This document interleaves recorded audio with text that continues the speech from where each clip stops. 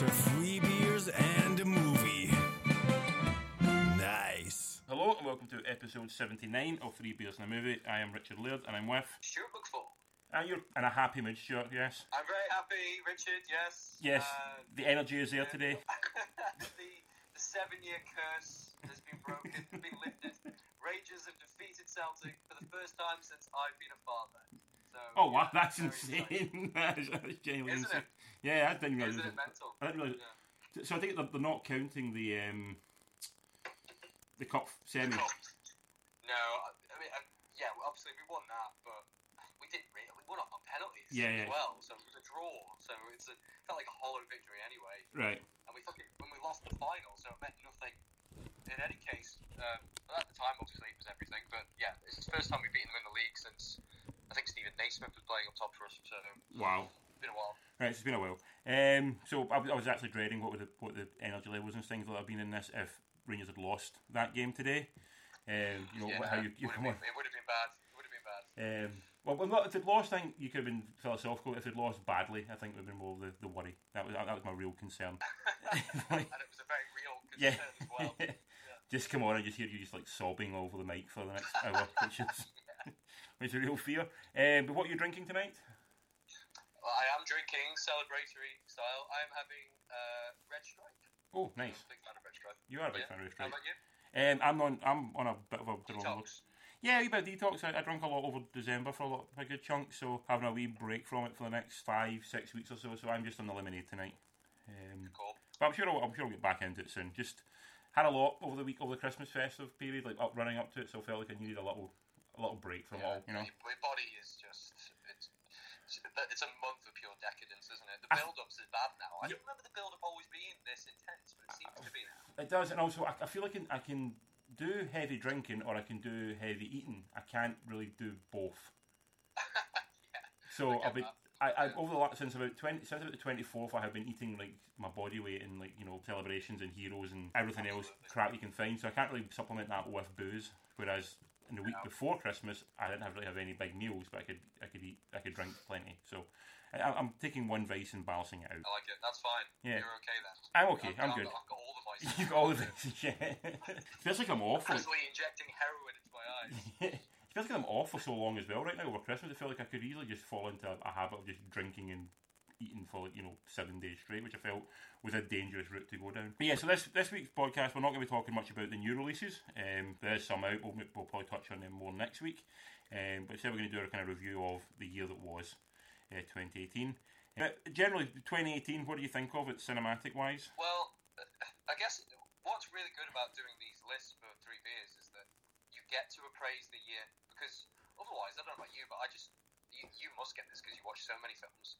I forget what I've seen, and then you go through the list of the year, and then you can get a real feel for what kind of year it's been. Yeah, I mean, January to March was a bit of a blur. I had to look back and go, oh my god, that came out this year. I can't believe that was 2018. I thought that was like well before then. Yeah, exactly. And the films that won, the Oscars is around that time, isn't it? And yes. So the films that won then, you feel like they're the previous year. Yeah. A lot of the time, so it feels like a distant memory ago. But as a whole, for me, it was a film with few classic but lots of very good films, so it made it quite hard to do a top 10. I probably could have changed like 8 of my 10 and had films that were just as good.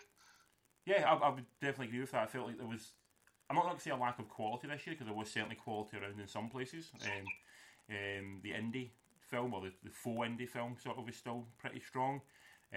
For the most part, I thought the tentpole, the big budget releases were pretty dire. There were a couple of ones that stood out that were really enjoyable, but for the most part I thought there was a real kind of lack of quality there, and also a lack of originality a lot of the time, which I think has been a problem generally with the big budget films of late. They're too busy trying to hit so many sectors that they forget to be original or forget to be interesting. Yeah, I agree with that, definitely. I'm liking this year. This year, I don't know if maybe 2017 might claim to be, but I think this year seems to be the year when the streaming services have seemed to sort of maybe taking more of a run at things. They seem to be putting themselves out there a little bit more. Particularly Netflix. Netflix buying up things like Roma and buying up Annihilation as well. These felt like films that were all cinematic releases that they've grasped and are doing in a different way, and it felt like a step up for them, because most of, not all of, but most of the Netflix releases, for example, I thought have felt up until now pretty straight to DVD, straight to all straight to all that kind of stuff. But the last few, I've felt like it's a real kind of step up in their game, and it's like they're pushing for that next level, to get that, either that Oscar nomination or even an Oscar win, to almost like legitimise himself. And to be honest, it's a good thing. If there's more avenues to release things, then it's not a bad thing. To the potential detriment of the cinema goer, though, I suppose, if they're not releasing those films, and we've talked about this before, obviously, but if they're not releasing those films on the big screen as well, there is a bit of a shame. When you think about Buster Scruggs and how incredibly beautiful that Tom Waits bit is, yep, and that to not be on a big screen or be in a limited release on a big screen just seems kind of sacrilegious. Yeah, no, I agree. And something like Annihilation, I know it got a release in America, but didn't get a release on this side of the ocean. That felt wrong. That film feels like it should be seen on the biggest screen possible. It felt that level of a film. And some of these films would be better on something like Roma is fine at home. That's fine. But I think like Annihilation and Buster Scruggs, they would probably your review of them would probably be more glowing. Yeah. Had you seen it on a big screen, so there's a sadness to that a little bit. Well, also, when you come to something like Roma, which we'll probably discuss more next week, I felt something like Roma actually was faulted by being on the small screen, because it's a film that if it's on the big screen, it demands your full attention. Yeah, maybe. Maybe I'm wrong on that. If you're in a cinema and it's dark and you're there watching it, all you can pay attention to is that film. Whereas I think on the small screen, if you're at home watching it, there is a tendency, because it's such a slow build and sort of moments of just real quiet and silence and nothing happens, that you do tend to get a bit maybe kind of wandering away from it slightly, which that's a good point actually. I think it should probably, because initially I'm thinking it's not an overtly it's not a spectacular film by any means. I agree. It's a brooding film, but you're right, and some of the cinematography is absolutely stunning, and it probably would benefit from having that the kind of the capsule element of being in a cinema where you can't be looking at your phone or you can't be doing whatever else and drifting in and out of a film. So that probably is right, dude, to be fair. Fair. We weren't going to review films in this section, but we've discussed Roma at length almost. Out of 10, what would you give the 2018 as a year? Out of 10? It's an 8 out of 10, yeah. Like every film I had in my list when I was vigorously researching and redrafting, they were pretty much all 8 out of 10s for me. How about you? Probably about 7. Like I said, a lot of good stuff I liked, and there's a lot of stuff just I found very bland. But the ones that were gems that stood out really stood out for me, and I really enjoyed them. How much of them would appeal, like say, in a top 10 of the 2010s, so to speak, which will probably be coming up in the next couple of years. People start reviewing the decade as a whole. Probably not that much for the full decade, but there was stuff I definitely really enjoyed throughout the year. The thing also that's probably worth stating here, not to make this whole review process redundant, but sometimes it can take years for a film's classic status to kind of become known to you. Absolutely, yeah. I think Seth Rogen put something up recently saying we should give Oscars out 5 years after a film's release, because it's only by that point you actually know the impact of a film. And it's totally true, because you think of the amount of films that have won Oscars and you go, that won an Oscar? Oh my god, that's insane. That film that was so big, when it was up against these more iconic movies that have lasted 30 or 40 years. I think it's a solid year without being a spectacular year. I'd agree. But first thing we'll bounce into is just for reference more than anything else, the box office top 10. So this was as of the 29th of December. So it might change in the last couple of days if a couple of films that are still out do a massive, huge couple of final weekend.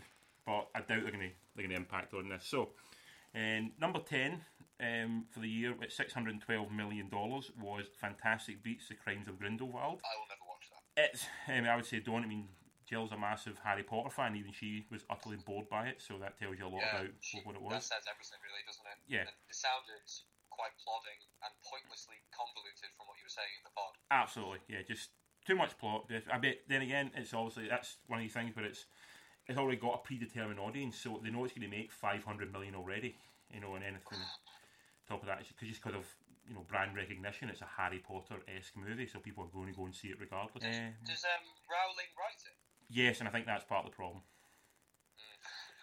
No, Right. generally she's got final draft on the script, so she basically says what happens Yeah. in the script, and they can't not film it. So she wrote the script, so but also she get final cut on it, not in the film itself, but on the script. So if they say this doesn't make sense, how can you tell J.K. Rowling that doesn't make sense? She owns the world. You can't. Yeah. And the skills of a screenwriter and the skills of an author are two entirely different things, and there's actually very few of them who can actually bridge both gaps.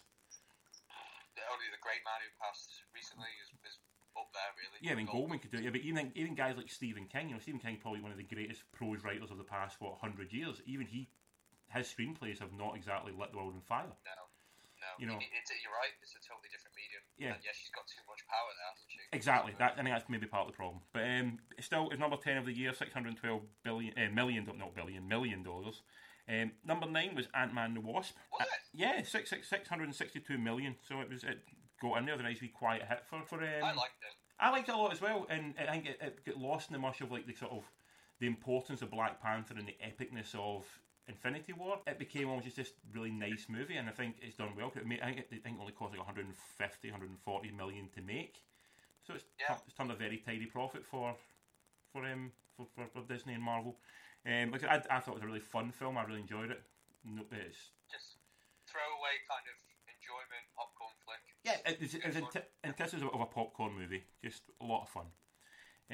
Number 8 is one there's two I don't understand in this list, but number 8 is Bohemian Rhapsody, Oh, right. which tips in at $667 million. I can only assume that is just from pure nostalgia. Do you know what? We talk about this a few times whenever I'm on, about the Isle of Man cinemas, and we have two cinemas, very small, one two-screen, one screen. Yep. And the film selections are very generic, and films tend to only be on for a week or two unless it's a fucking Harry Potter or something. Yeah. Bohemian Rhapsody, due to popular demand, was on for 2 months. Yeah. It's really resonated with people. Yeah. It and does. It's so biopic by numbers. It's exactly the same plot and exactly the same story as Walk the Line, as Ray, as the James Brown one. But what I think it completely mutes his personality. I think. Yeah. It's so anodyne and just generic. And, I'm a bit of a Queen fan. They're a guilty pleasure. I grew up with Queen. Yeah. And there's a good story to be told there. You know, I can see why Sacha Baron Cohen dropped out. Yeah. It felt, when I was watching it, felt much more like a film made by people who don't want to freak out people who like Queen. People who like Queen in the 60s don't want to engage with the fact that Freddie Mercury was gay. The HIV scene is so sanitized. It's god. Yeah. Anyway, it's done well. And probably huge. And I think the reason why he's done, and I think the reason why he's done that is maybe it's tapped into an audience who, for a lot of the time, don't get looked at in the cinema. You know, people in their maybe late 40s, early 50s. You know, for the most part, they're not looked after. You know, everything's Avengers, everything's superhero movies, everything's all that kind of stuff. So this is a film that got them in the same way that something like Greatest Showman, you know, actually capture people a certain audience's view. All this stuff that comes out when you get something like, what's the one, the hotel, the exotic Marigold Hotel or something, you know. Yeah, it's exactly of that ilk. Yeah. In the same way. Yeah. You find an audience who, for the most part, are underserved, and if there's one film they can go and see, they'll go and see that one film. And I think that might miss the bit. Also, you put the music on it. People like the music, and that'll sell a million couple of tickets. You know, that'll do it as well. Number 7 is Deadpool 2. Yeah. $735 million. Like I said, I thought it was fun, but nothing spectacular. It's one of them that I remember laughing a lot while I was in the cinema, but I have no desire to watch it again. Yeah. It just felt like a poorer version of the first one, and just a rehash. But one of them, if it was on, you know, Friday night at like 11 o'clock, I'd watch it and I'd dip in and out for a few laughs. But you can watch a few scenes. You don't need to watch the whole film. No. And again, it's brand recognition gets at that money as well. You know, it's the fact that the first one, everyone loved the first one. Put it out with a Deadpool 2 title on it, have a really, really well done marketing campaign, which you cannot fault the guys who done the marketing for that. Cannot fault that. They've absolutely smashed the marketing. They're ahead of anyone else in terms of that. Absolutely killed that. You've got a guy, Ryan Reynolds, as well, who's fronting that film and who again is just an utter charm factory as well. So much charisma. It's ridiculous. So that film sells itself essentially, and when so that's how it makes the money. You know, people are just they build up such a massive sort of excitement to see it. Then it's going to do the money, and it did the money. And it don't even cost that much to make, so they did well with that one. Number 6, I was surprised it got as high as this, because by all accounts I heard it hadn't done as well as this, but was Mission Impossible Fallout, which did 791 million, which I'm impressed. I love this film. I thought it was a great spy movie, a really well done thriller. Big fan of Chris McQuarrie, big fan of Tom Jones, and I said Tom Cruise. When he's doing this kind of, a big fan of Tom Jones. I am a big fan of Tom Jones as well, yeah, especially when he's hanging from buildings. So yeah, and again confirmed that this juggernaut will keep going on. And I really don't think there's been a bad Mission Impossible film yet, so I'm happy to see it make money and hopefully do more. Need to see it. Yeah, it's excellent, really phenomenal. Like, I really enjoyed it, so much fun. Here's the one that is it's number 5 in the list for this year. I could not believe it was up as high as this and how much money it made. It made 854 million, and that film is Venom. Whoa! Yeah. Really? Venom is the 5th highest grossing film of 2018. I haven't seen it yet, but I'm intrigued by the batshit nature of it. It just shows that people will just... Women for Tom Hardy. That's purely it, isn't it? Women for Tom Hardy. Also, I think what this film is showing is that division between critique and entertainment. You know, people who went and seen this film gave it, if you look at all the scores, all the Metacritic and all the kind of scores, they're rating in the high 80s, 90%. Whereas people are idiots, is what we're saying. Possibly, yeah, whereas critics are tanning it. Now, I think maybe people are watching it for the wrong reason. Like you said, they might just like Tom Hardy. That could be the reason why people like it, and he has got some sort of charm people enjoy. I don't think it's got 854 million worth of charm, to be honest. But I mean, what do I know? I thought it was a bit of a... I thought it was a box office disaster. I didn't know it smashed it like that. I think it rolled and rolled and rolled, and people just kept going to see it. Wow. Yeah, so 854. I think it crashed a little bit at the American box office, but it done a massive worldwide box office. So I think maybe that's what saved it. So that's resurrected Ruben Fleischer then, which is presumably he'll be Zombieland 2. Must be imminent, I guess. Well, he had that in production as he was making Venom 2, and I thought he was did he? And I thought he was doing that almost as like, if Venom 2 goes tits up, I'm going to go back to the well. Yeah, what I'm good at, yeah. So whether or not he goes back and does that now, who knows? You might just say, you know, but my stock is high. I made a $854 million movie. I'm going to go and do what I want because I've got a bit of currency all of a sudden. I can go back to the. So I want, but who knows? But yeah, so he's back. I just don't understand the love for Venom. But anyway, number 4 is the. I don't know any. Sorry, I don't know one person who enjoyed it. Everybody who I work with who'd been to see it, nobody liked it. One person put it on the top 10 list on the Three Beers pool, but I think he might have had to do it out at the pushing of his lady. So, but I know he did like the film to a degree as well. Number 4 is the first film to cross the billion mark this year, or the first film in the top 10 to cross the billion mark, and that is Incredibles 2 at 1.2 billion. You know what? Hunter got it for Christmas, and we haven't had, because it's been so busy, we haven't had a chance to watch it yet. So I'm going to watch that tomorrow night with him. Very excited. I haven't seen it. Yeah, really enjoyed it, but again, a lot will probably come from brand recognition. It's kids who have now had kids taking their kids to see it. Well, it's a decade on, isn't it? Pretty much, yes. You're talking people who like maybe 15 or 16 when they first saw it. Maybe even maybe have now got kids. And they're taking to see it. Yeah, so, yeah. So it's definitely a multi-generational one. But yeah, 1.2 billion it made. Just ahead of that is Jurassic World: Fallen Kingdom at 1.3 billion. I did not like that film. You don't like it at all? I did not like that film. No, I watched it. I watched it only about a month ago. Actually, I thought it was all over the place. I think tonally it made some really weird choices. In fact, it went from a Jurassic Park movie all of a sudden to like an Alien style horror movie. But it didn't really commit. Totally. Didn't really commit to the Alien style horror film. It was still trying to do it in a PG-12 environment. That's a fair comment. I liked it more than a lot of people did because I'm into dinosaurs and I like the Jurassic Park world. But yeah, I can see why people wouldn't like it. And a lot of people had a lot of hatred for Jurassic World. So. That doesn't make sense to me. Yeah. I wanted a bit more of that. I was quite happy with my safe little comforting, almost like a diet Jurassic Park. Yeah. I'm happy with that. Just stick with that. Yeah. Trying, and then, as you say, didn't fully commit, so ended up stuck between both worlds. It's a Yeah. But I'm glad it's done well because I like all the people involved. Yeah, and and you don't want to see Jay Bayona having to in some way curtail himself. So I think he was almost trying to do a different film, and he had to sort of shoehorn it into a Jurassic World. Yeah. But still, massive hit. Number 2 this year was the cultural phenomenon that was Black Panther, which made $1.34 billion of the year. So made all the money, and again that just shows like Ant-Man and the Wasp is a Marvel film. That is a standard. That's a sequel, so you expect that to make more money than the first Ant-Man film. It makes a very respectable $662 million.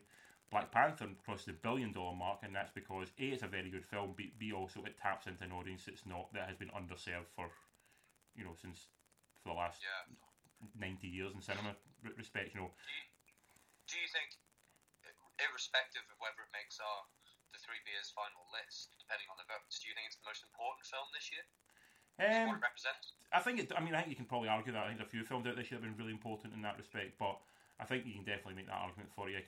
Because it taps into an audience who, like I said, are underrepresented, and if it gets people of other creeds and other ethnicities interested in a world, then you've got to applaud that, and you've got to applaud what it did. And also, it was a ballsy film to make. It is essentially an African movie, which is to make that in this cultural environment. When it felt brave to do it. It felt like it really could have been panned heavily. It would have had a lot of people against it in some way. But I think everyone who saw it, and people who liked it, just liked it for being a very good film. And then obviously there's a whole other audience who like it for what it represents. So it kind of covered itself fantastically well. What's nice about it is that the roaring success of it. I think it's a good film, not a great film. I enjoyed it immensely. I enjoyed it. I'm a big fan of Black Panther as a character, so I enjoy seeing him on the big screen. What's nice for me, because it's been such a shithouse year of just anger and just shit stirring and everything else, and just constant. Everyone's blood is constantly boiling with Trump and Brexit, and everything's so negative. It was really kind of emboldening to see something like this do so well. It felt like, okay, the world isn't completely fucked. Yeah. There's some good people out there. Yeah, it's much the same way when Wonder Woman done so well a couple of years ago. I liked that film, didn't love it, but again, it was nice to see a film like that do so well when it really could have had a real backlash because of just idiot white males railing against it for no specific reason other than it wasn't them on screen, which unfortunately will happen. But the world saw through that bullshit and actually still went and seen this film and seen it in big bad ways. So Black Panther number 2, 1.346 billion, so going well, but dwarfed, like literally every other film in this list is dwarfed by the number 1 this year. Avengers Infinity War was 2.048 billion, and I think it's still slowly cropping up. Yeah, Jesus. so which it makes sense, it was the event movie of the year without question. It's a film, it's a film we've been waiting pretty much 10 years to see. You see it. I wasn't blown away with it by the first time I saw it. I felt there was too much in it. It didn't feel like it was working for me. It felt too fragmented at times. But I rewatched it recently over Christmas. I haven't done that yet. And I am on board with it. I think it's a magic trick of a film. To be able to do what they did in the film, I think is impressive. They actually do give almost everyone a moment. And you can tell. I need to rewatch. I had nothing but respect for even accomplishing it without it being a completely bloated mess. And it wasn't. The thing is, 2 hours, 40 minutes, whatever it was, did fly by. Yeah. And it had a fucking great ending as well. Yeah. Which I was a big fan of. Maybe I need to rewatch. Yeah, I mean, that film could easily have been Transformers: Dark of the Moon. Yeah, totally. Absolutely. Just a bloated mess, and it wasn't. It was structured. It had a lot in it. It had a lot of pathos. It had a lot of character moments, character beats, and the characters grew within the film, which in big budget films like you tend not to see. So the fact that he managed to do any of that in a film of that scale was impressive. And also they made a film where the bad guy is the main character, which I thought was again really brave of a film. They didn't make Captain America or Iron Man the main guy in the film. They made that film. That is Thanos' film through and through. And I love the character of Thanos. Yeah, I love him because I can understand his dilemma, and we've talked about this, probably not on the pod actually, but maybe we He is. It's and you can. And I'm not saying I condone what he's doing, Yeah. but you can understand. You can put yourself in his mindset, and you can get it. And he doesn't seem like a bad guy. He doesn't. Yeah. But also, he could just double everything rather than half everything, which would be a lot easier. Yeah, that's true. It's a minor point that he could double everything rather than half it all. So that's the top 10 for this year. In terms of the Three Beers top 10, 3 of the box office top 10 appear on the list. Okay. So you can find out what 3 of those are. You may be surprised by one of them. 8 out of 10 of the top 10. 8 out of 10 of the box office top 10 got votes by someone. Right. The only 2 that didn't get votes were Fantastic Beasts and Amazingly Incredibles 2. Didn't get any votes. Did it not? No. Right. No one voted for that. They're almost like they're victims of their own brilliance. They're Yes. taken for granted, maybe. I agree, absolutely. I absolutely agree. I think that people come to expect brilliance from Pixar. So when they are brilliant, you're like, yeah, of course they're brilliant. That's what they do. Yeah. The rest of the list, there was 38 films that were voted for by everyone. So that was whittled down to 10. And no film appeared on everyone's list, which I thought was surprising. Really? Yeah. Wow, that is surprising. That sums it up, though, doesn't it? The Yeah. fact there hasn't been one. There's been one, in my opinion, but there hasn't been one absolutely unequivocal, definitive classic. Yeah, no, it could be people. There's one maybe it's on the list that a lot of people's list that maybe didn't get seen by everyone, which I think is possibly one of these. But yeah, I was surprised at that. There's not one single film that's on everyone's list, which I was really surprised at. And I think there's only one film that gets 2 number 1 votes. Really? Out of everybody, yeah. Everybody else had sort of a different number 1. Yeah, so Very interesting. a very nice mix, yes. So we'll get into the top 10. You can discuss it. I think you have seen most of these, which is interesting. Yeah, I should have. So we'll discuss if we think it deserves to be on the list and why it's on the list. So number 10 is amazingly one that I've not seen. What? But you've definitely seen this film. Okay. Number 10 on the list was Mandy. Yes! So you'd be happy with that one. I love Mandy. It made like number 4 on my list. It did. I've never seen anything like it. Yeah. And it's not in there ironically. It's not an ironic Cage film. It's just a fucking great film. I think you'll love it. It feels like a kind of that kind of 80s film that you'd see at midnight with your dad. Yeah. And it's just got a real kind of unpredictability that I love, and it's so. Is there a basic plot? Hour, Is there a basic plot to it? Is there a plot at all to it? Yeah. Oh no, it's a very basic plot. Like essentially, Nicolas Cage is an alcoholic, and his it sounds ridiculous to say it out loud. His girlfriend is killed, and he seeks vengeance. It's as simple as that, really. Right, okay. But it's by she's killed. It's a horrifying death, but it's like a kind of Manson-esque. Right. Okay. But it's a proper. The cinematography that is so beautiful to look at. It's just all this kind of strange neon kind of ambient purple tone running through it, and it's a really fucking. The first hour is super creepy. You just don't know where it's going at all, and there's not much Cage. But then Cage is unleashed. Right. They use him sparingly, which Okay. makes it all the more affecting. It's fucking mental. Obviously, it's absolutely mental, but yeah, just really fucking weird, and I like it a lot because I haven't really seen anything like it. Yeah. Whilst it still pays homage to certain genres that that we know and love. But yeah, I really enjoyed Mandy. I'm very happy it's on the list. Yeah, I did not expect it on there. Sneaked on, yeah. What is it? Sort of like the film that Suspiria wanted to be? I think so. Yeah. Yeah. I think that I haven't seen the new Suspiria, but from your scathing review, yeah, I think so because it's arty, it's clever, it's knowing, it's reverential. It definitely wears its influences on its sleeve, but at the same time, it's something of its own. And what I read, you all read this too, I'm sure. Cage had divorced from his wife, and it was very unexpected for him, Right. from his perspective. So he was in a really dark place. So he said this film brought something out of him, and yeah, again, Cage shows why he's the most inimitable actor who's probably ever. He's probably he's the most interesting actor of the last 30 or 40 years. You know, you can question some of his choices, you can question some of his movies, but he always does something. You know, he's giving a performance. Gives you something in every film. Yeah, he gives you a performance. Guff. Yeah. He's still got performance. So yeah, that was number 10. So Mandy's number 10. So well done to Mandy. I wasn't expecting it in there either. It sneaked in just ahead of the Christmas Chronicles, which I like that film. Number 9, which Christmas Chronicles was nearly. Yes. 11th, was it? Yeah. Bloody hell! What?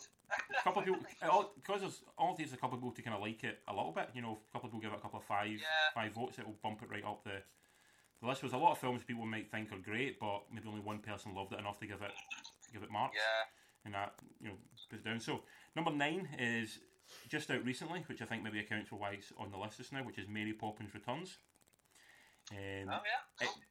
One person voted for number 10. We gave it the full marks, and a couple of people gave it sort of little marks. That sneaked into the top 10. Directed by Rob Marshall. We'll talk about it more on next week's pod, I think. But I can't fault it. It's a wonderful family film. It really is. It's just a good, solid, fun family movie. You know, but has a real darkness to it as well, because the opening song, but the second or third song in the film is basically a guy in an attic singing about how he's lost his wife and wants to come back home because she's passed away, which you really don't expect in a Disney movie. You know, it's like, holy fuck! It's like this it's got a real kind of like, oh shit, this is like you can tell the guy's in a dark place at this point in time. And he's still, I think from what you get from the story, he only passed away quite recently, within the past maybe year or so. So he's still very much dealing with that. He can't really bring his kids up right because he's still mourning the loss. He can't, that kind of stuff. So it's bloody hell. That's heavy. So it's kind of heavy in the middle of like what you think it can be like, a Mary Poppins sing along film. Yeah. And it's a guy who plays Paddington who's doing that as well. Like, so it just breaks your heart. Oh no. Yeah. So what's his face? Yeah. Ben Whishaw. Yeah. So it's just. That's not. But it's a really fun film. It does what you want from a Mary Poppins film. It wraps you in a big blanket of nostalgia. It doesn't repeat anything from the other films. You know, it has flash. You know, it has stuff like with the animation, and it has obviously it's not a chimney sweep, it's a lamplighter, and set in London and set in the same house. Yeah. But they're not really repeating anything from it. The structure's the same, but they're not just homaging for the sake of homaging it. It's actually they're doing their own little thing with it, and I can see what that's a hard thing to do. That so fair play. Yeah. Emily Blunt is fantastic. She's the perfect Mary Poppins in many ways, and the only other person you can imagine playing Mary Poppins in the sort of current climate. You can't really imagine picking anybody else out to play that role. Definitely not. No. So yeah, I can see why I wouldn't have put it. I didn't go in my top 10, but I can see people would, because it's a lot of fun. It's a lovely film. The soundtrack's great as well. I've got it on my iPhone already, so it's great to hear. So definitely get why people liked it, but I wouldn't put it in my top 10. But people did love it. There is no number 8. There's 2 joint 7s. Ooh, okay. They both get the same mark. So the first one is they're actually both filmed it on the top 10 box office as well. It's Bohemian Rhapsody is the first one. Wow. And again, I think pure nostalgia. Yeah. People like things they know. They don't like to sit and watch a film. They want to hear songs they know as well, and I think that counts for a lot. Yeah, it's taken off your critic hat, I suppose, for something like that. Yeah. And we find that difficult to do, but I just don't think it was a very good film. I just think it was okay. Yeah. At best. I'm surprised because I love Queen. I was rooting for it. I think the main guy from Mr. Robot does a great job, but it's so forgettable and disposable. I think the problem is Queen just, to me, they're not an interesting band. No, they're not. They're great. They're great sound, great voice, but it's a great voice fronted by backed up by 3 pretty boring guys. They're not like. They played a couple of college gigs. They've done an album. They got fucking massive, and they remain massive for the next 50 years. There's no hard luck story there. There's no fighting against. The story should have been more on Freddie. Yes. He was their effervescent light. He was the great frontman that made them great rather than just serviceable. And he was the one with the demons. So it would have been. There's a great film in there. Definitely is. he's a guy living in sort of in a very racist Britain. You could have easily done it along the lines of, you know, the idea of, you know, Britain's almost returning to that state that's now. You could have made it a critique of current society, and he's gay as well. In a very intolerant time. Oh, So but I felt they brushed over that. They almost made him straight by giving him like a fiance for a good chunk of the movie as well. Which what the fuck? Yeah. Oh. Which I know he had a fiance, and they are still, from what I've read, they were still close friends up to the point of Freddie's death. But they sort of they pushed that on him, that on the film for a long time. And then they also have a thing where the only other gay character in the film is an absolute prick in it who's trying to basically fuck him over. Dickhead. Yeah. Yeah. And it's only. It was Brexitized. I'm telling you. And only in the final 5 minutes of the film does he actually have a gay relationship that actually shows that he was happy, or a gay relationship in a positive light. So I didn't buy into it. I like the songs because I love the songs. Queen obviously they have got great songs. I really enjoyed the guy playing. What you say, the drummer? Was it the drummer? Yeah. Roger Taylor. Yes. Yeah. But he was good. I actually also like the guy playing the record producer who turns up in everything, whose name I can't remember this now. Oh yeah, he was good. Yeah. Yeah, nobody thinks he was good. Yeah, good. It's not worthy of the top 10. I'm No, disappointed in that. I agree. I think there was better films that missed out this year, so but that's what it is. Alongside that, with the same number of points, was Black Panther, which we've discussed already, pretty much at length. So it was in there at joint number 7. But I'm surprised that the two of them went side by side, to be honest. Pretty much everyone did have Black Panther in the list, but I didn't. You didn't, and I think one other person, but everybody else had the Black Panther in the list, but just had it it's on the list. Quite low down. Yeah. You felt you had to have it on the list, but no one really put it high enough to really sort of make an impact on the top places. But yeah, so I said probably the line of the film, maybe the second bit, maybe the first most poignant line of the year, I think, is in that film, which I thought was the final line from Michael B. Jordan, which I thought was brilliant. Oh yeah, he was great. Yeah. He wasn't in it. Again, you go back to the thing with Thanos saying, you know, you can get a sympathetic villain. Michael B. Jordan, he is one line away from being the hero of that film. 100%. Yeah. He was. Yeah, he is. I'm with him, man. I get his rage. Yeah, he is generally the hero of that movie, but they play it with he's not wearing the suit essentially, so he's not the hero of the film. But you can easily you can easily edit that film and show it in a different light where he is the hero. He's trying to sort of take back his kingdom. Without any doubt, that could be easily accomplished. And you can watch that film, you know. So that's where that film is. You know, again, you mentioned the Avengers earlier on. That was the joy of having a really sympathetic villain throughout the whole film. Yeah, definitely. Yeah, real star quality. I really enjoy anything he's in. To be honest, he's got real quality about him. He has, and which is why a big shame I didn't really enjoy Creed 2. I felt I wanted to enjoy Creed 2 more, and it didn't really grab me. You've put me off it because I loved the first one. Yeah, so I don't know. I loved the first one as well, and the second one just never really done it for me. And he felt curtailed as well by what he was trying to do with the character. And the first one has been sort of really hemmed back in the second one. But still, cracking actor, and you're always interested to see what he's going to do next. Anything he wants to do, you sort of are interested in. He's not in a remake or an adaptation of Fahrenheit 451. Oh. I don't know if I'm sure Amazon's doing that. I don't know if it's out. I think it must be out sometime at the start of next year. But yeah, he's doing that as well. So that's interesting. Yeah, that's very interesting. So he's definitely around there. On to the next film. Well, the next one again. There's no 6. There's 2 joint 5s because again. Okay. So we've got Black Klansman. This is. Oh yes, I haven't seen it, man. Yeah. I haven't seen it. Which I'm pretty sure it's one of them that I think I know so much about it that I think if I watched it, it would be. I'm pretty confident it would be in my top 10. Yeah. I just haven't seen it. People are saying it's return to form for Spike Lee. I think Spike Lee's always been on form and relevant. Like, not many people. He's always interesting. He's always different. Yeah. Yeah, I mean, no one saw that film Chirac that was out maybe 3 or 4 years ago that he did. Is that is it like a musical? It's done like iambic pentameter or something. It's all done in rhythm. Yeah, that's the one. Yeah. And it's based on an old, Greek myth where like basically the women of the city refused to have sex with their husbands until they stopped the gang war or stopped the war. So it's all the women in like sort of these like sort of like streets that have been ravaged by drugs and like gang violence, basically all band together. They will not have sex with their men until the gang violence stops. Which, when you think about like Boys in the Hood, yeah, he isn't living up to the stereotypical path that he could have taken. No, that's all, is it? No, definitely not. And Black Klansman again, I thought it was absolutely just so engaging, just so clever, so well done, and just one of the kind of films when you're watching it, you do feel a bit breathless after watching it because it's you're seeing stuff that you're like, oh god, that's not made up, that's not real. And they end the film on sort of real footage of a few things, and you're watching it going, oh shit, that's not fake, that's all real.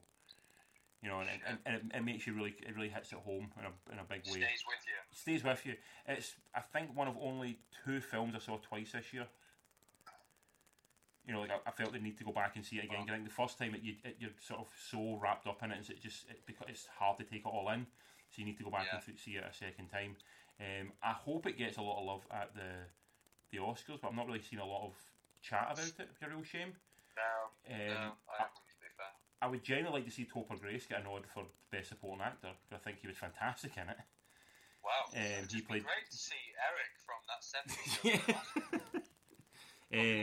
Yeah, he plays David Duke and plays it in just a really well done way, and he's utterly believable as a character. Denzel's son, whose name I'm now forgetting, I think it's David Washington, isn't it? If I remember rightly. I did not know this. Yeah, Denzel's son is in it. Denzel's son. He plays the lead character in it, and he looks a bit like his dad, but there's a few times he takes some acting beats when he's exactly like his dad, and you can see it in the voice come through. God, that sounds amazing. Yeah. So there is moments you're like, oh my god, that looks like young Denzel, but it's not. But you can see where he's obviously getting his acting chops from. I think he was an American football player at one point and had to give that up for injury and became an actor instead. Remember the Titans. Yeah. What the, I found out that Bono's daughter is an actress. Oh, shit, I didn't know that. She was in something.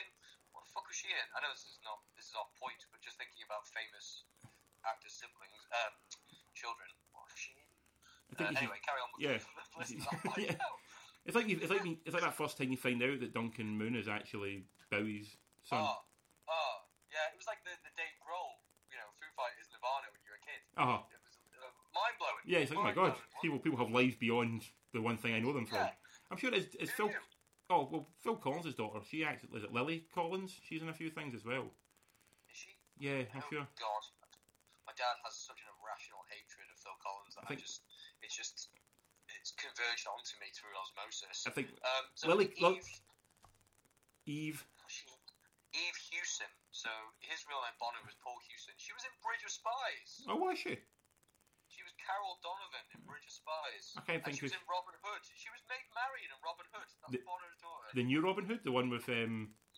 Oh, the fucking the Chav Brexit Robin Hood. I've not seen that one yet. No, me neither. It's gonna be awful. Yeah. Anyway. Black Klansman. If you're saying is it the most, you said Black Panther most important film of the year, it probably is because of the audience it reached in representation. But to me, Black Klansman felt even more important, because of what it was doing and what it was trying to show. Awesome. Did it do well? Box office. I think it done okay. That's Spike Lee now, though, isn't it? He doesn't seem to get that hit anymore. No, I think his biggest hit has been Inside Man. It's probably the biggest hit he's had in a long time. That's all about Denzel, though, isn't it? If you put him on the poster, you're halfway there, aren't you? Yeah, and also I think that's a brilliant film as well. Oh, it's a great film. It's a great film, no doubt. It's a great film. But it probably only got half of what it did without Denzel. Absolutely. Anyway, I mean, the fact that Equalizer 2 made massive money this year, and that's purely based on the fact you want to see Denzel do things, because Denzel sells films. But joint fifth alongside that was probably my second favourite film of the year this year, which was Into the Spider-Verse. You know what? I haven't heard you this buzzing about a film in quite a while. But you were so excited on the back of watching that film. And from what I'm reading about it, it sounds like there's been meticulous detail gone into it. I'm very excited about watching it.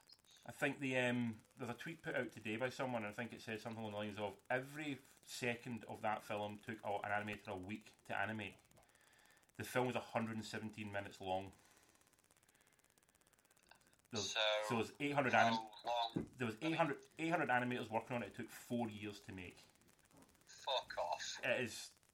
It's brilliant. Honestly, if you're if you're a fan of the Spider-Man genre, and if you've ever read Spider-Man comics for a long time, it's amazing. It's like watching a dream come alive. It's literally everything you love from Spider-Man all in the one film, in a way that simply a live-action film cannot do and couldn't do, even with the advances in CGI, even with the advances in everything. There's simply no way you could do this film in a live-action way. Best Spider-Man film then? Yes, it's better than Spider-Man 2, which for a long time was my favourite. That is, and I know you're a Raimi head. Yeah, I love Raimi's Spider-Man 2. I think Raimi's Spider-Man 2 is probably my favourite comic book film.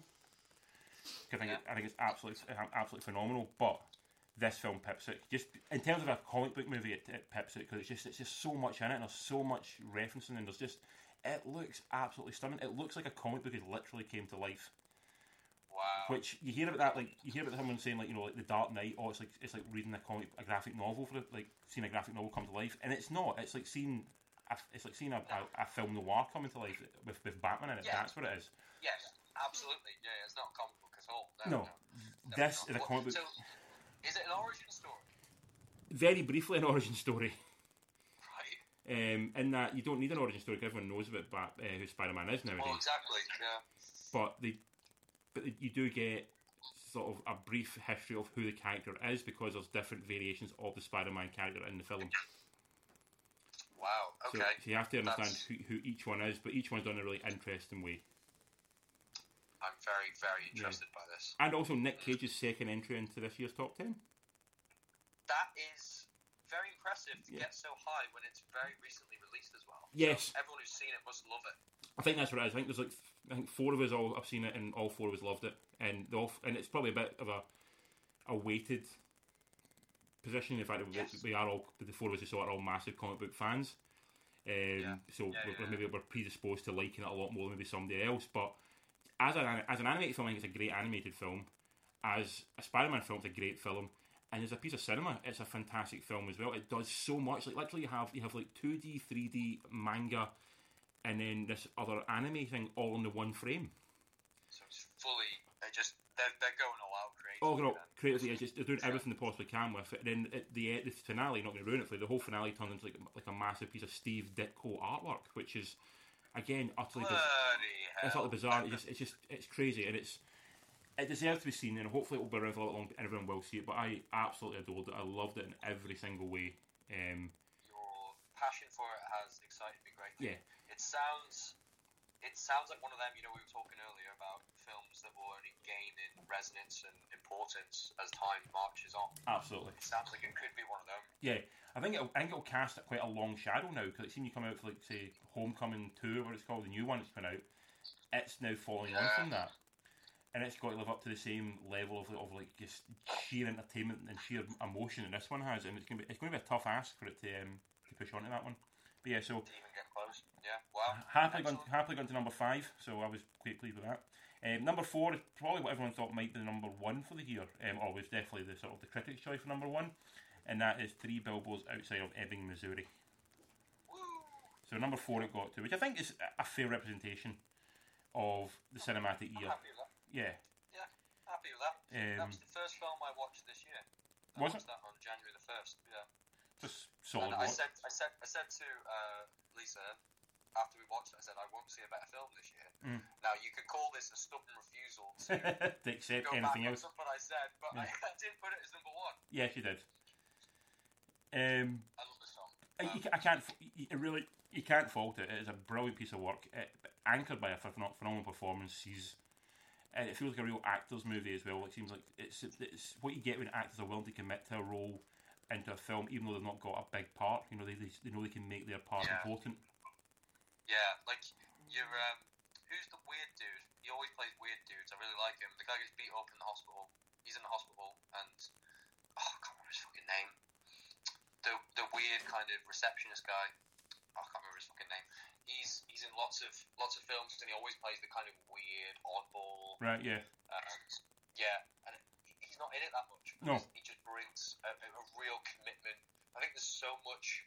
You can feel that it's one of those films where I think every actor who received, how I picture it is every actor, these great actors who received the script and the post from their agent, read it and thought, holy shit, that is masterful writing. I am so excited to be a part of this. And that's how it felt for me. And they all hoped they had the Sam Rockwell role. Yeah. Like every guy, I'm pretty sure like McDonagh probably had that discussion with every actor on the, like when they had the meeting saying, "You're not playing this role. You're playing this role." Yeah. Because I know most of them would want the Sam Rockwell role because it's sort of like it is the, apart from the Frances McDormand role, it's the prize role in the film. It's the flex your chops yes. role, isn't it? Yeah. You know, it's showing it's the multifaceted character that, do you hate him? Do you like him? You know, really, you should hate him. Yeah. But if you're a good enough actor, you can give a little bit of warmth and humility beneath the fucking harsh, cold, awful exterior. It's what every great actor in thespian would want that role, I suppose. Yeah. Exactly. Yeah. And yeah, I loved it as well. Cannot fault it. It was definitely on my top 10. I think it was a bit low down in my top 10 because there's a few other things that I did enjoy more. And Three Billboards has got of the McDonagh films. I was trying to think, would I go back and watch this one again in a hurry? Weirdly, I would. I think there's something. I think it's just the script for me. Yeah. I just the writing just it's so kind of, from an aspirational standpoint. I'm just watching it and listening to it, and I'm thinking that is just otherworldly in its brilliance. Yeah. The writing is so good that and to make it really like laugh out loud funny, something so dark, is a balance that I don't think many people could do apart from those brothers. Yeah, no, absolutely. It seems like the only person who can make that film would be Brother. Mm-hmm. Yeah. 100%. Like Calvary is exactly the same, you know, and had that same vibe. But yeah, so that's the only reason that maybe put it down lower in my list. Like, I just could not see myself watching it again. And I understand that for a lot of people because it's pretty heavy. Yeah. But if I was on like a binge, like on like a, you know, a marathon, you know, maybe watching all the work, I wouldn't certainly dread watching it again. But I just can't see myself coming home and popping it into the video player, you know, just to watch it again. Yep, fair enough. But still, fantastic, and appeared on a lot of lists as well. So everyone who liked it certainly appreciated it because it did appear on pretty much every list. It's the one classic for me, but I'm happy with that placing. Yep. Happy with that. That's good. Number 3 is the final film from the box office top 10 on the list, and that is The Avengers: Infinity War. It's number 3 on the list. Yeah. Yeah. Cool. Yeah, not going to argue. Yeah. Didn't make my list, but it was. They've done such a great job, really. It's not one you just take for granted. I probably do a bit, to be honest. Yeah. By not putting it on the list, it's probably a bit unfair to not have it on the list because I really enjoyed it. I mean, it only just made my list. I mean, I felt a need to put it on because I rewatched it and I appreciated more what they did. How they achieved it. How they achieved it, yeah. And to bring so much into one film and not make it a complete and utter spaghetti of a mess is so impressive because you've seen films with less plot lines than that turn into an absolute shitstorm.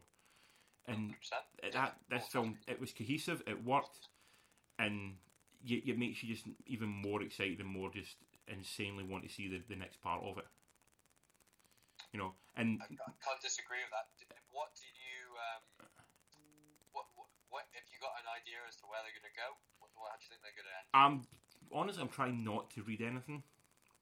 Yeah. Or I'm watch anything like trailer. I saw the trailer once. And it was actually a great trailer because it didn't actually give you anything of a plot away. That's what you want. Which is, because I've seen a lot of trailers recently, but again, we've talked about before, where trailers just given basically the entire film. Like that, God damn, I want to see Stan and Ollie, but the fucking Stan and Ollie trailer gives the entire movie away. Which is really... you kind of know everything that's happening. It's really frustrating. I know enough about the Avengers comic books and the Thanos storyline to know where it could go. Do you? Okay. Yeah. Because I've read the Infinity War story, so I know where it could go. I don't think they're going to go the same way as it. I think they're going to try and take elements of it from it.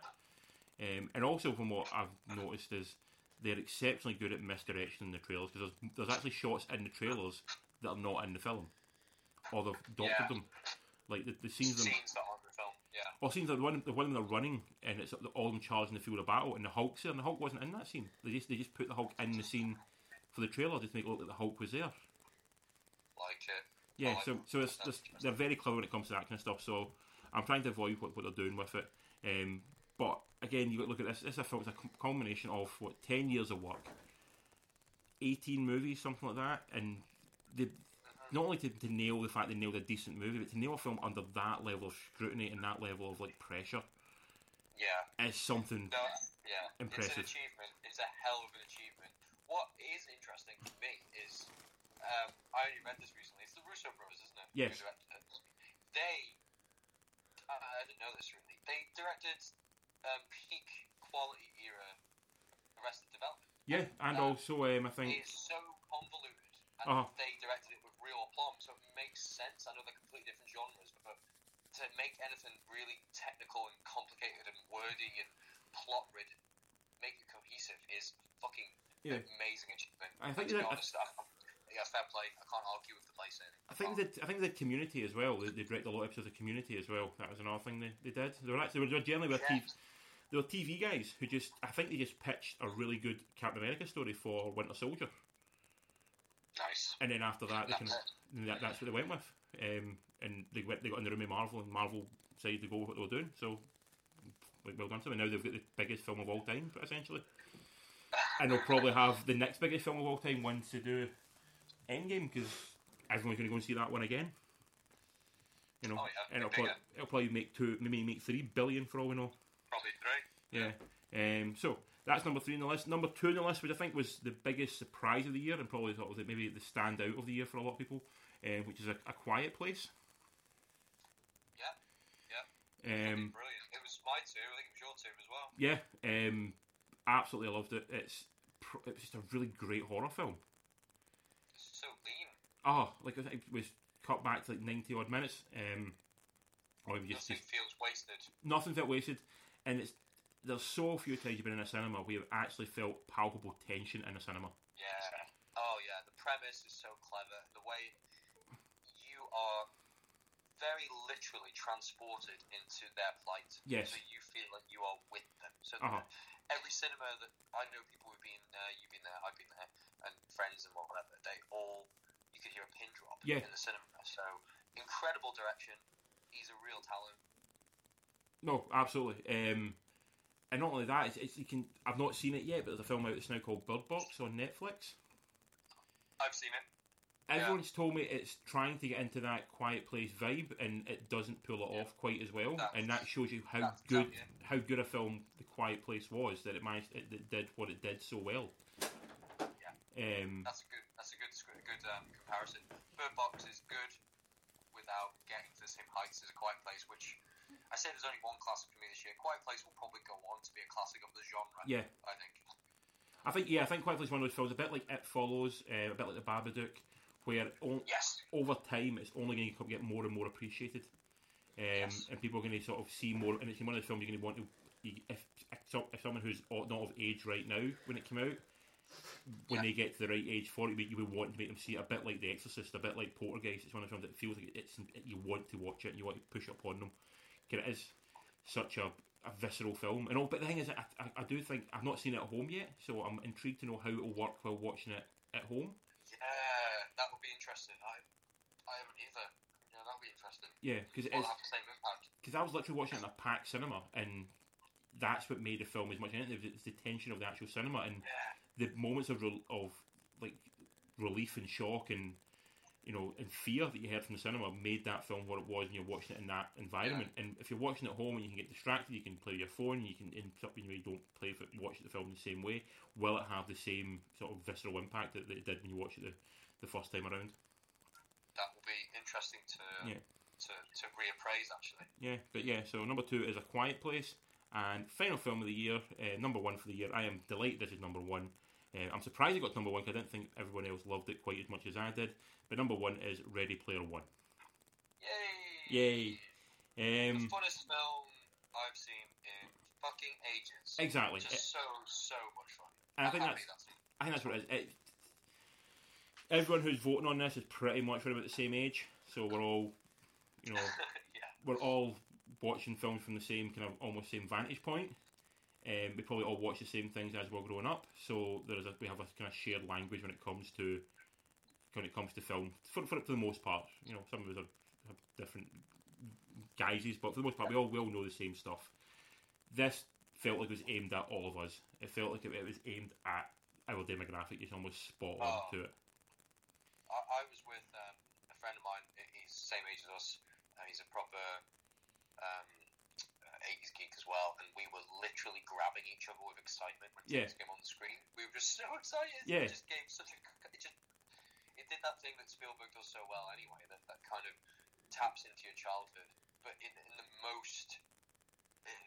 there's no subtlety about it. It just literally plonks it on the screen and say, hey, there's some fucking nostalgia for you. And you're like, oh my god, it's amazing. I mean, it's literally... It's like 10 degrees away from being the Emoji Movie at times with the referencing, and it's not that far off that. Nose, isn't it? Yeah, but I think it's done so well that I forgave everything about it because of that. And it's done with such love. Yeah, and also like a knowing nod. There's a real confidence in the film, in that he's it's almost like a master making peace with his past. Yeah, in a way. Yeah, which comes across really well, I think.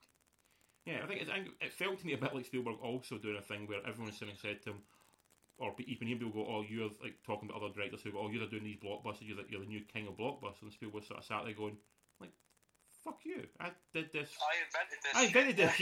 Yeah. I'm not dead. I can still do this. Not only will I do this, I will put out another movie in the same year while I'm doing this film.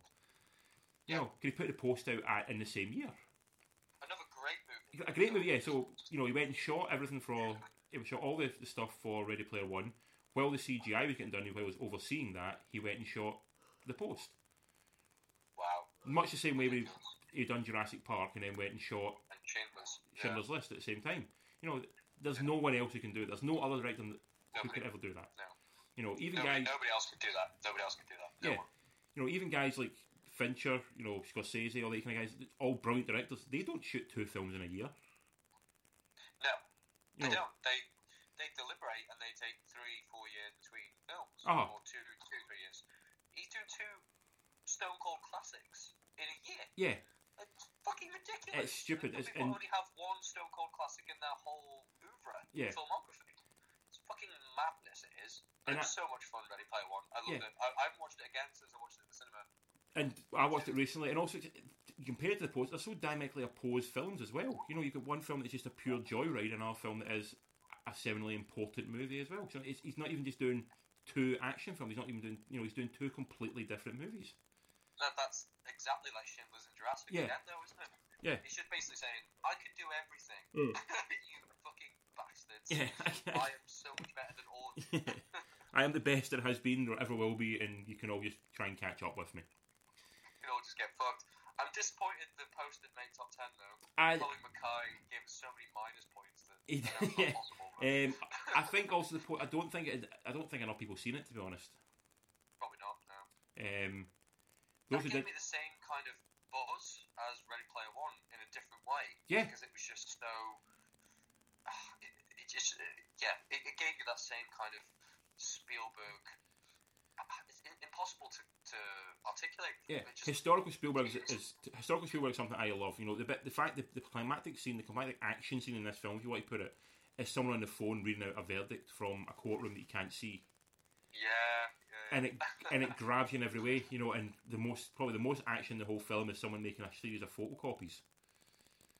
Yeah. But for the whole film, it absolutely grabs you. And again, that's a film that felt really important.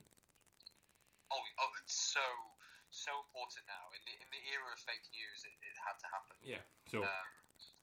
But do we agree that the Shining sequence in Ready Player One is the best thing that's ever happened?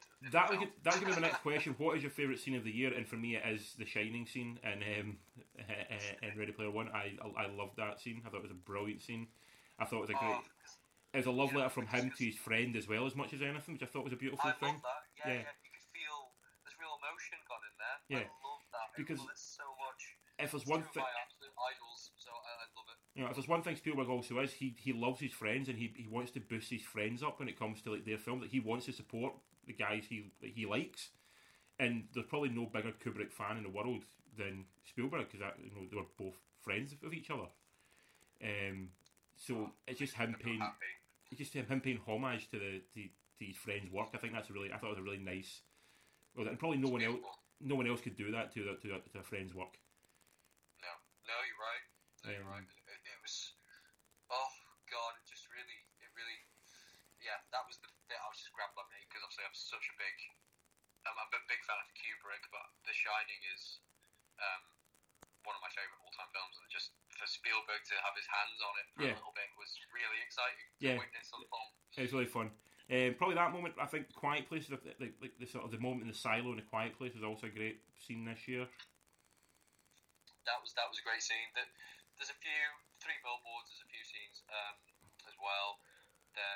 But nothing. It comes close to the Ready Player One scene. Yeah, I'm with you. I love that bit as well. Anything you want to give a shout out to that's not on the list since you're here? Anything that you sort of wish was on it but it didn't make it on? Let me think. What else did I have on my fucking list? First Reformed. Yep. I can't imagine it got many votes. No, it didn't. Unfortunately, no. I tend to try and sneak one. This is my equivalent to the one with bloody Colin Farrell that I put in last year. The Killing of a Sacred Deer. Guy. Killing of a Sacred Deer, yeah. I like to get a little weird one in there, but First Reformed is the kind of film that most people will hate. Yeah. So, my wife hated it. It's so fucking slow. It's portentous. It's pretentious. It's up its own arse a lot of the time, but I thought it's so fucking good. Like, from a writing perspective, I thought it was just incredible. I thought it was really well paced. A lot of people say it's languid and glacial, but and then it just erupts and it has a couple of these moments that are whoa, holy shit. Yeah. So, I really enjoyed First Reformed. Annihilation. It's not Ex Machina. It's not as Ex Machina is a bit of a masterpiece actually. The more I think about it. Ex Machina is one of those films again. Ex Machina is one of those films. The 5-year rule should apply to Ex Machina, where 100%, didn't really get the love it deserved when it first came out. Greatest sci-fi films ever, probably. But at the time, you're just like, oh, this is a good film. Yeah. But actually, it's fucking incredible. Yeah. Annihilation it's more grandiose, and it's trying to hit that level of artistry, and because of that, not everything works, but I really enjoyed it, and it left me with a lot of questions. I think the biggest thing about that film was that the whole point was that there were no answers. So that's why I enjoyed it. Really cheesy, a shout for me, but it made my top 10. I loved The Star Is Born.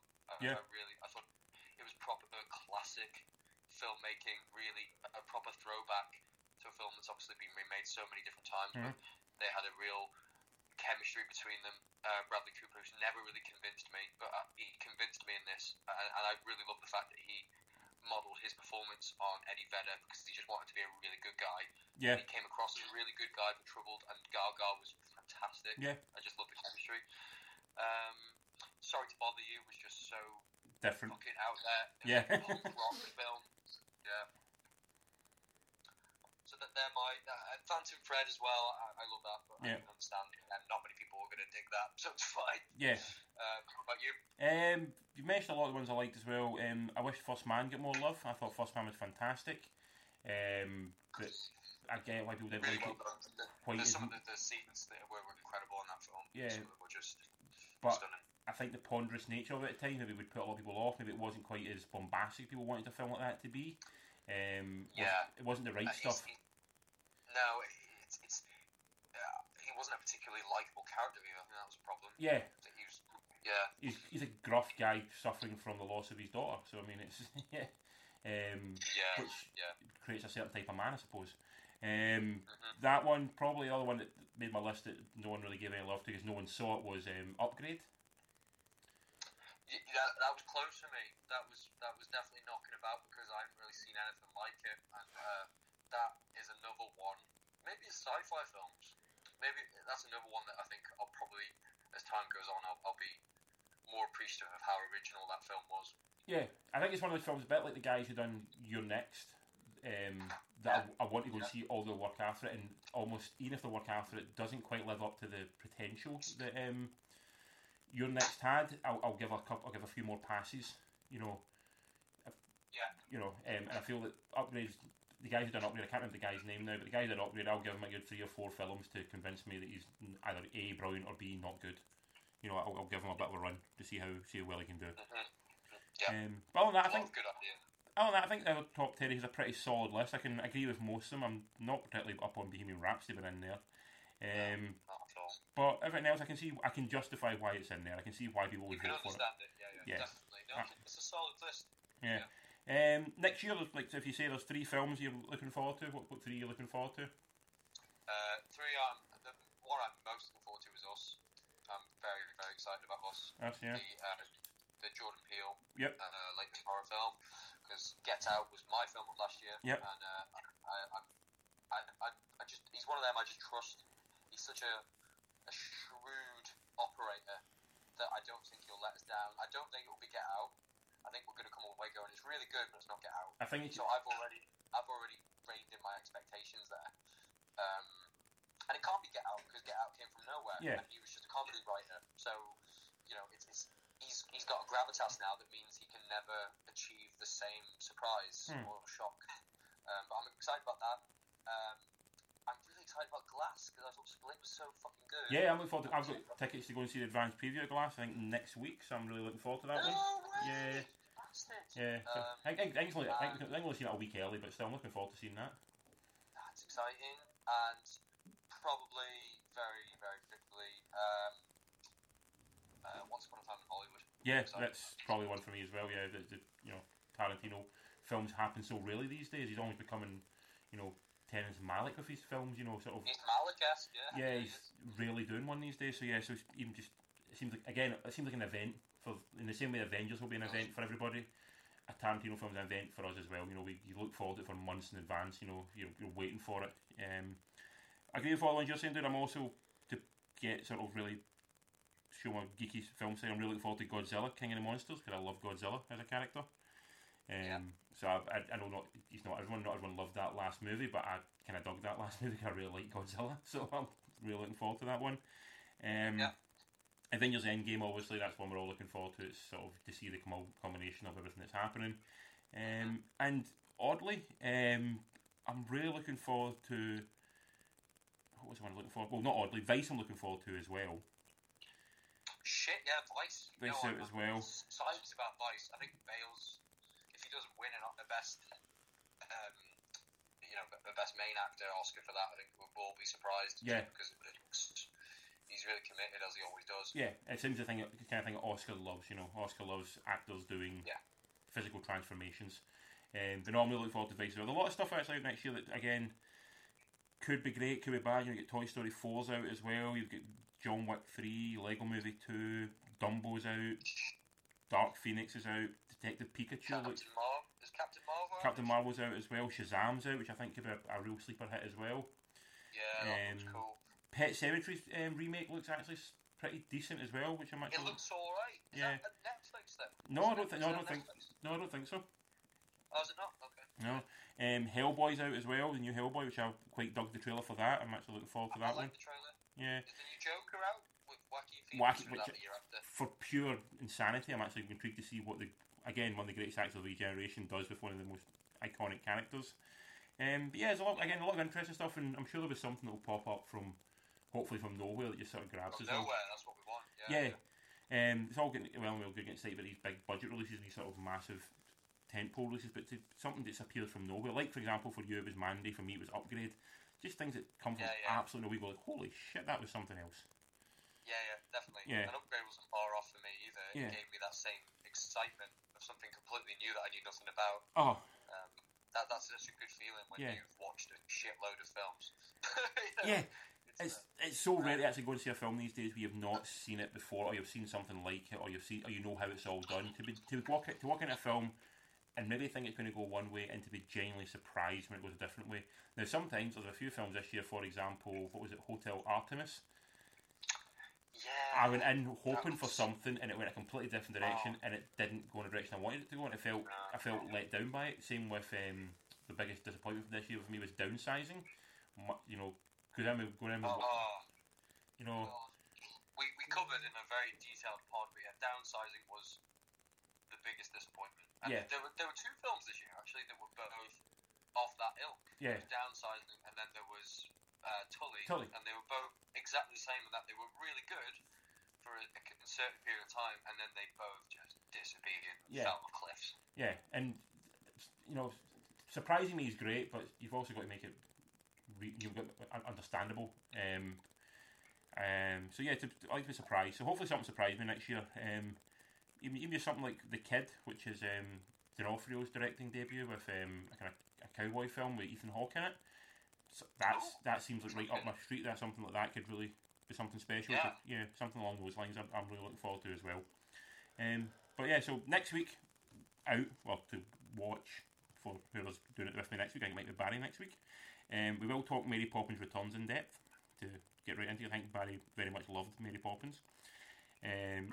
Also out on the 1st of January is The Favourite, the new film from, I can't pronounce his name, but the guy who did The Favourite, who did The Lobster and also did The Killing of a Sacred Deer. You know, so, Oh, is that yeah. the name of his? I think I know the name of it. I saw yeah, the trailer. Favourite. So it's Olivia exciting. Colman, Emma. Oh, shit. Yeah, well, she's a queen. She's a queen, yeah. Yeah, and then weirdly, she is the queen in The Crown as well. Oh, what's she now as well? Yeah, she's a replacement for Claire Foy. Oh, right, okay. Well, this one she's, I think, a bit of a weird queen. She's like, going a bit mental. We've also got Welcome to Marwen, which I'm really looking forward to. It's Robert Zemeckis directing it, doing live action, which I think is always great to see. He gets lost in his sometimes his CGI worlds a little bit too much. This one's about Steve Carell is a comic book artist who suffers a brain injury after he's attacked, and he can only sort of build his world now out of little dolls. Oh, it's a true story. Is it a true story? It's a true story. Yeah, I didn't know this. It's a John Ronson article that is well worth reading. Okay. But yeah, the guy was he was attacked because he was a cross-dresser. Right. And Okay. He was battered, and there were like 4 or 5. I think he was in Germany. 4 or 5 German Nazi yobs battered him to within an inch of his life. He can't remember any of his previous life, but he creates these dolls, and they're all kind of these intricate, dark, really detailed enactments of war, and also it's a fascinating story. So I'm very intrigued by that. Yeah, I think the film film has relocated it to America, obviously, just for for cinematic stakes. And I don't know what he's doing, but it seems a little bit different from what you're describing. They're roughly the same idea though, but obviously they're taking some liberties with the story to try and make it. Understandably. But it's Steve Carell playing the guy who's attacked. I mean, anything with Carell, and I'm going to watch. Yeah. He's a proper star. Carell might be the greatest actor of the last 10 years, and people just don't realise it yet. He's so good. So good in everything he does, yeah. So that's out. We're also going to watch Bird Box and talk about that. Yes. And also we're going to talk about the new film that's on BBC Two this year, which is Happy New Year, Colin Busted, from Ben Wheatley. Yeah. So a guy who works more than probably Spielberg, maybe. That's maybe the only guy who can compete with Spielberg for sheer work ethic. To be honest, he seems to churn movies out on an almost weekly basis. Without the viewership. Yeah, without the viewership, and without the money, without the budget and everything, he still manages to churn a shit ton out. Apparently, he made this film with the leftover budget from Free Fire. So, love it. So he uses all the buffalo, as Pixar put it. So yeah, so that's that is it for next week. Stu, thank you for joining us. Thank you, mate. Always a pleasure. And Happy New Year to everybody. So I've been Richard. I've been Stu. And you've been listening to 3 Beers and a Movie.